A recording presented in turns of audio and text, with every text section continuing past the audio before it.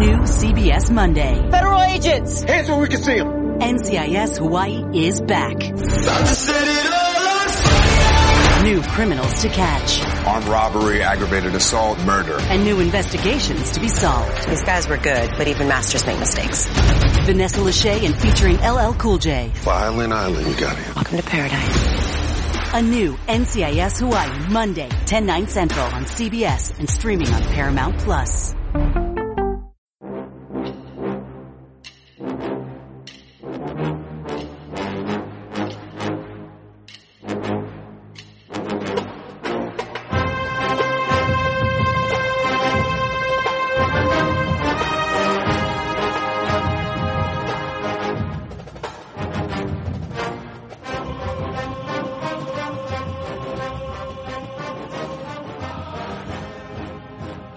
Good morning, Bucknutters. Welcome to the Bucknuts Morning 5 here on Friday, July 26th, 2019. I am Dave Biddle.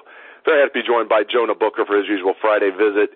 J-Book, let's start off with recruiting. We'll finish the show talking about the current crop of wide receivers for the 2019 Buckeyes, even after replacing Terry McLaurin and Johnny Dixon and Paris Campbell. I still think this 2019 wide receiving core for the Buckeyes is very impressive. Let's start out on the recruiting front. Kind of three things that throw at you here all at once looking at this 2020 class. When you look at Bijan Robinson, the five-star running back, it looks really good for Ohio State to land him. When you look at high four-star all-purpose back Jalen Knighton from Florida, looks really good for the Buckeyes to land him. But it's starting to not sound so good as far as landing five-star corner Elias Ricks. Just what are you hearing about all that, and kind of break that down for me if you would, sir.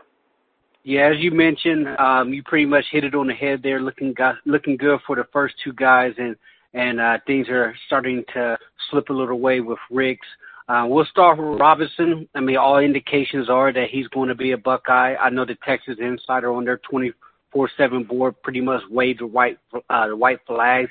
It came down to a Texas versus Ohio State battle, and it's very fascinating because Ohio State fans are very familiar with Stan Drayton, and he's on the University of Texas staff with Tom Herman, as well as Tim Beck. And this is a battle here that Ryan Day and Tony Alford really took it to those Texas guys. The Texas fan base, they're pretty upset with the recruiting that's been going on with Stan Drayton. He really hasn't hit on his targets. In fact, it got to the point to where Texas needed Tim Beck to step in because things were starting to trend towards Ohio State way. And you have to give Tony Alford as well as Ryan Day a ton of credit here, going out west into Pac-12, the heart of Pac-12 country, and snagging the five-star running back, a guy who could be someone who steps on campus and vies for carry. Bijan Robinson he's the type of guy that will make the safeties crowd into the box. But the beautiful thing about it is you have a dynamic wide receiver group that's coming in. So this offense has the potential to be outstanding. And then you look at Knighton from Florida. He's a guy that's being pegged as an all-purpose back.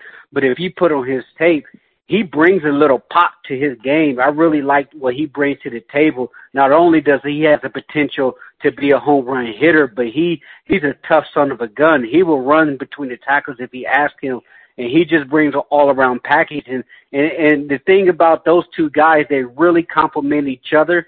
Some people look at Robinson as also more of an all-purpose back because he has the ability to catch it out of the backfield. But anytime you can pair two dynamic running backs from different parts of the country who are really at the top of their game, it's a home run. But when you mentioned Elias Ricks, obviously that was going to be a long shot there. I know our own Bill Curley was kind of bullish on that, how things were potentially turning towards Ohio State. But the latest reports is that he's leaning towards sticking with LSU. Obviously, things could change if you can get him up for a visit like things are planned for the Penn State official visit. Then obviously things can change, especially when it comes to IMG kid. Those guys are definitely open to be recruiting. So you have to be very excited about the two guys that you mentioned with Robinson and Knighton, and kind of just keeping your fingers crossed when it comes to Ricks. To me, Ricks is he's just kind of a cherry on top of a class. Once Ohio State lands Knighton and Robinson, it's going to push this class ahead of Clemson to number one. If you'd have told me first year under Ryan Day that his first full recruiting class would have been competing for the number one spot, you know, I'd have been doing cartwheels, and that looked like it's going to be the case. I don't think this class will stay at number one when some of those other schools, such as Clemson and Alabama, starts adding a little bit more to their class. But if you're talking top five, you're splitting hairs there.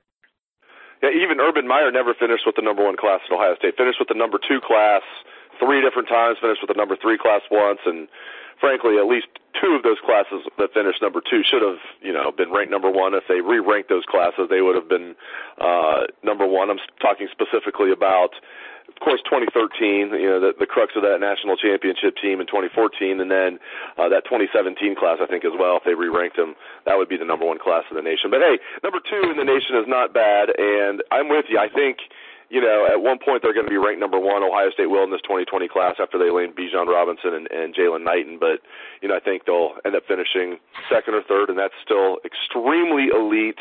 I'll tell you, Dave, here's the beautiful thing about this class. And if you want to compare it to our rivals, Michigan, once they land Robinson and Knighton, that's going to give Ohio State 10 top 100 recruits in the 24/7 composite compared to Michigan's 1. I mean, you talk about Ryan Day absolutely taking Jim Harbaugh behind the woodshed right now. He's slaughtering him when it comes to recruiting the top end talent. So you're telling me that Ohio State is pretty much going to have 11. If you look at, you know, it's 22 guys on the football field, hypothetical, and you're going to tell me 10 of those guys on Ohio State side is going to be top 100 compared to Michigan's 1. If I'm looking at that, I'm looking at a huge talent gap between Ohio State and Michigan. This is supposed to be the time when Michigan makes their run at Ohio State, but Ryan Day's coming in here giving Jim Harbaugh that Dikembe Mutombo finger and telling him not in my house. Not up in here you don't. And, you know, he said, it's crazy because you're right. I mean, I'm sure every Michigan fan was thinking, okay, now's our time to get them not only on the field but certainly on the recruiting front, and it's the complete opposite. It's just Ohio State's just blowing Michigan out of the water. And the rest of the Big Ten, Michigan has this, you know, number 2 class in the Big Ten. It's not like they're recruiting terribly, but they're nowhere near Ohio State. I mean, you look at average player rating, it's not even close. I think Michigan, when it's all said and done, I've said this before on the show, you know, right now they're ranked 8th or 9th. They have the same amount of commits as Ohio State, 22, but I think Michigan will fall out of the top 10. I think they're going to finish like around 12th, maybe as bad as 14th or 15th in this class, because I don't think they're really in on anybody else that's going to be able to boost them, whereas Ohio State's already way up there, and they're going to get more guys like Bijan Robinson that are going to boost their grade, and Jalen Knighton, and you know, maybe a few more. And people are wondering about, this transitions nicely to our next topic, people are wondering about numbers in this class, and you know, there's one young man, and I've said I want to be consistent. You can't teach 6'9", 350, and that's what Trey LaRue is. He's the lowest ranked member of the class for Ohio State. Now there's talk, you know, that Ohio State could move on. Everybody's kind of just, you know, parsing their words carefully, but if you listen, for example, to what like Bill Green has been saying during his chats, you know, he's got to be careful what he says, but it's pretty easy to read between the lines that there's at least some legitimate discussion there, J-Book, about Ohio State's at least thinking about moving on from Trey LaRue. I'll just ask you, I mean, I don't know how much you've watched this young man's tape or anything, but could Ohio State move on from Trey LaRue? Should they move on from him? I wouldn't necessarily jump the gun and say they should. Obviously, you mentioned you can't teach size, a 6'9" guy like that. He's extremely raw. He's going to be needed to coach up. They're really going to have to be patient with him. He's obviously going to be a first candidate that you look at as far as getting a red shirt to try to get him stronger. He's going to need to really work on his footwork. The thing that is going to be key for him is he needs to have a monster tape coming up this fall season in order for Ohio State to really let this recruitment stick here. If he shows a progression that you want to see from Ohio State commit, then it's going to be something that you think about and you consider. He's an in-state kid, so obviously in-state kids are going to get the benefit of the doubt. But the thing about Ryan Day is he's a stone-cold killer. He does not mess around. Just because you're committed to Ohio State doesn't mean that you can rest on your laurels. So LaRue's going to need to come out there and absolutely just tossing bodies out the club when it comes to showing what he can do with that size. Obviously, he showed up to multiple Ohio State camps to try to get the coaching in. That's something that you want to see. You like to see a guy who wants to be coached up, and you can't teach size. If he can show that nastiness in a guy that they really think that can develop down the line, it's going to be questionable. But the other element behind the curtain is, do they have another high-profile guy that they think that can see the field right now that is not really on the radar as far as our recruiting analysts? Because if Ohio State is working something behind the scenes and they think that the numbers are going to get really tight, that's going to be a 50-50 call there. Trey LaRue has an opportunity to really showcase that he belongs in this class, and if he does that, then it's going to make the decision pretty hard for Ryan Day and Stud and Pantoni. Yeah, and just one more thing before we talk about the current crop of wide receivers for the Buckeyes this year. You know, when you look at Trey LaRue, I wonder how much the staff is looking at it as we already are taking somewhat of a chance on DeJuan Jones. Now, I really like the kid, out of Indianapolis. Again, I can't teach 6'8", 360. And DeJuan Jones, just from looking at, he's just more athletic than Trey LaRue. He's, and I think he's more of a, Trey LaRue, you can make the argument, I think some are that, he's a little bit out of shape. DeJuan Jones is just, as they'd say, he's just big boned. He's just naturally that big, and he's got good feet. I mean, you don't play at the high level of high school basketball in Indiana, go and make the Indiana All-Star team and play against the Kentucky All-Star team and all that stuff if you're not a really, really good basketball player, and that means he's got good feet. So I love that they have DeJuan Jones as a true freshman this year, and they can most likely redshirt him and get him with Coach Mick. So, but I do want to ask you this. Do you think there's any chance the staff's looking at it like, all right, we already have kind of one project on the offensive line of DeJuan Jones. Do we really want two projects, and maybe could that be hurting Trey LaRue's stock? I mean, it could be something that they talked about, but you would have thought that conversation would have took place long before they even offered Trey LaRue, because you already knew that DeJuan Jones was a guy that was going to need some time to develop. Obviously, you mentioned him on the basketball court, and I love DeJuan Jones being in his class. I think he has some swift feet for a big man. It's not often that you can see a guy just drop step and throw down dunks. He's a guy that is in shape. Obviously, his game needs to be coached up. Once you get him in the strength and conditioning room with Coach Mick, it's really going to help develop his body and cut some of that baby fat off of him. But I really love his athleticism. And the thing that really puzzled me, when even just having the overall discussion with Trey LaRue, is I don't know why Ohio State was so willing to offer him early on. I think he was a guy down the line that they easily could have got after they saw how he developed his senior year. Can I jump in real quick? I hear you, because this kind of leads into my point. I should have mentioned this earlier, Jay Book. I feel like that right now Ohio State is just, they just have crazy recruiting momentum. They have their mojo. They have everything you could want right now. They are just killing it. I think when they got Trey LaRue, they weren't desperate, but they didn't have nearly the momentum they have right now. It was just a different time, even though it was just a few months ago, and even though they already had DeJuan Jones. I just feel like maybe that was part of it. Right now they're just killing it, and just a few months ago they really weren't. Yeah, and I understand that, but that still doesn't alleviate the fact that he was always going to be a project kid. You knew you had Paris Johnson pretty much in the fold, and you had Weifler, who was another high-profile offensive lineman. So you knew you had two stud offensive linemen pretty much right there on the hook.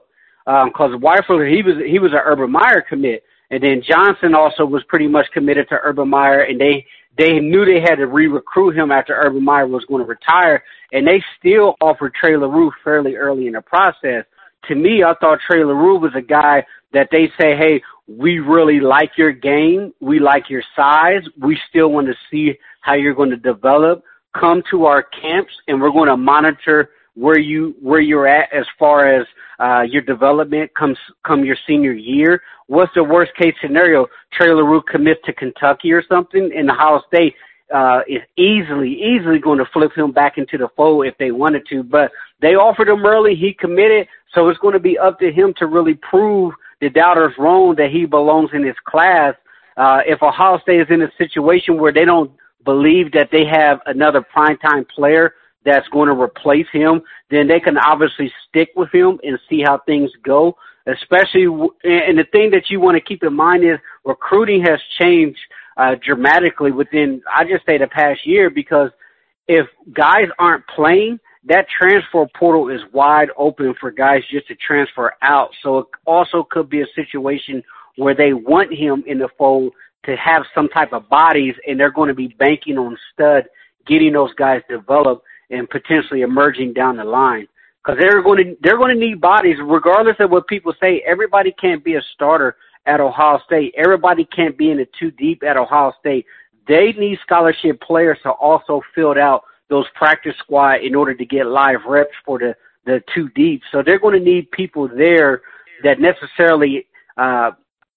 who necessarily don't believe they should be starting day one, which you see a lot of times with these high-profile commits. With Trey LaRue, it gives them the luxury of developing him, because he's not going to be a guy that's going to be stepping foot on campus and believe, if I don't play within my first 2 years, I'm out of here.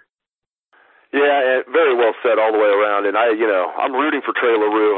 Again, you can't teach that type of size. I love linemen from Ohio. They always seem to overachieve. You got guys like, we can just go. I'd leave 100 guys out. I'm not just going to start naming guys, but I mean, we can just think of so many guys that, from Ohio that, maybe weren't, the highest ranked recruits that ended up just being not just great players at Ohio State, but the NFL as well. So I'll be rooting for Trey LaRue.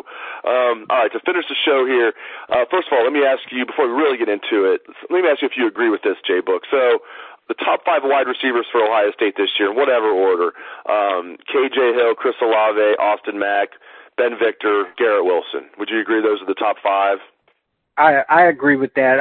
Obviously, if Austin Mack can have a bounce-back year, I think it could be interchangeable between him and Ben Victor, because I think Ben Victor really came on towards the latter part of the season.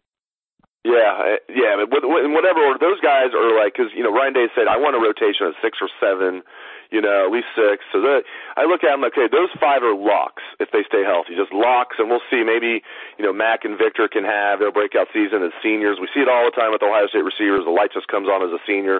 Sometimes as a fourth-year junior, like D. Miller. Back in the day, the light came on for him as a fourth-year junior. We saw it with Devin Smith as a senior. Light came on for him the national championship season. Everybody was down on Devin Smith coming into the year, and then boom, best long ball threat in Ohio State history by the numbers that year when you look at average yards per catch and touchdowns. All right, so here's what I want to get into. So they're going to need at least one more to fill out the rotation, maybe 2. So, and they've got, in my estimation, like 5 guys in the mix here. I'm going to get your thoughts on who might fill out, the 1 or 2 other guys that might fill out the rotation here. So they've got Jalen Harris. I like him. I like C.J. Saunders. I like Jalen Gill. Jalen Gill's obviously an H-back. Elijah Gardner could be coming on. And the other guy I wrote down was Jamison Williams. He's a super long shot. He's a true freshman speedster. They'll probably redshirt him. But you look at those guys like Jalen Harris, C.J. Saunders, Jalen Gill, Elijah Gardner, even Jamison Williams, if you want to mention him. If you had to pick 1 or 2 guys, who's going to be the guys that really fill out the rotation? Yeah, my first guy that I would put on that list is Jalen Gill. I think he's going to be absolutely dynamic. He has the potential to be really, really special in this offense. Obviously you mentioned he's an H-back, but he's going to be lined up. He's considered in that zone 6 wide receiver unit, so I like him. They really like C.J. Saunders. He's kind of the Mr. Reliable. I know there's been some small chatter about he's potentially an NFL free agent type of guy that could end up with the New England Patriots and carve out a niche for himself. That's kind of the mold that a lot of people have compared him to. So I think he's going to be someone that will get some reps. I don't see C.J. Saunders when it comes to next man up towards that bottom rotation. I don't think he's going to be a guy that just melts away on the bench. And Jalen Harris, I mean, I I like Jalen Harris. I know Stanley Jackson, when they had the zone going, was a huge Jalen Harris fan. He told stories countless times about how he went over to practice and Jalen Harris just had your mouth just hanging on the floor because he was that dynamic. But the problem with is Jalen Harris is not consistent. If he can figure out how to put it all together talent-wise, I think he can be a ball player here. But it's just going to be if Hartline can get him developed and if Jalen Harris can put it together as far as, knowing what he's supposed to do as a wide receiver and learning the playbook. So if I had to pick one, it would be Gill and then C.J. Saunders and then Jalen Harris and then Gardner after that. This was a great discussion here on the Bucknuts Morning 20. J-Book always coming strong. I really appreciate it. He is Jonah Booker. Thank you very much, J-Book, and thanks to all the listeners out there for tuning into the show. I appreciate it. Hope everyone has a great day and a great weekend. We'll try Buckeye Swag, best damn band in the land.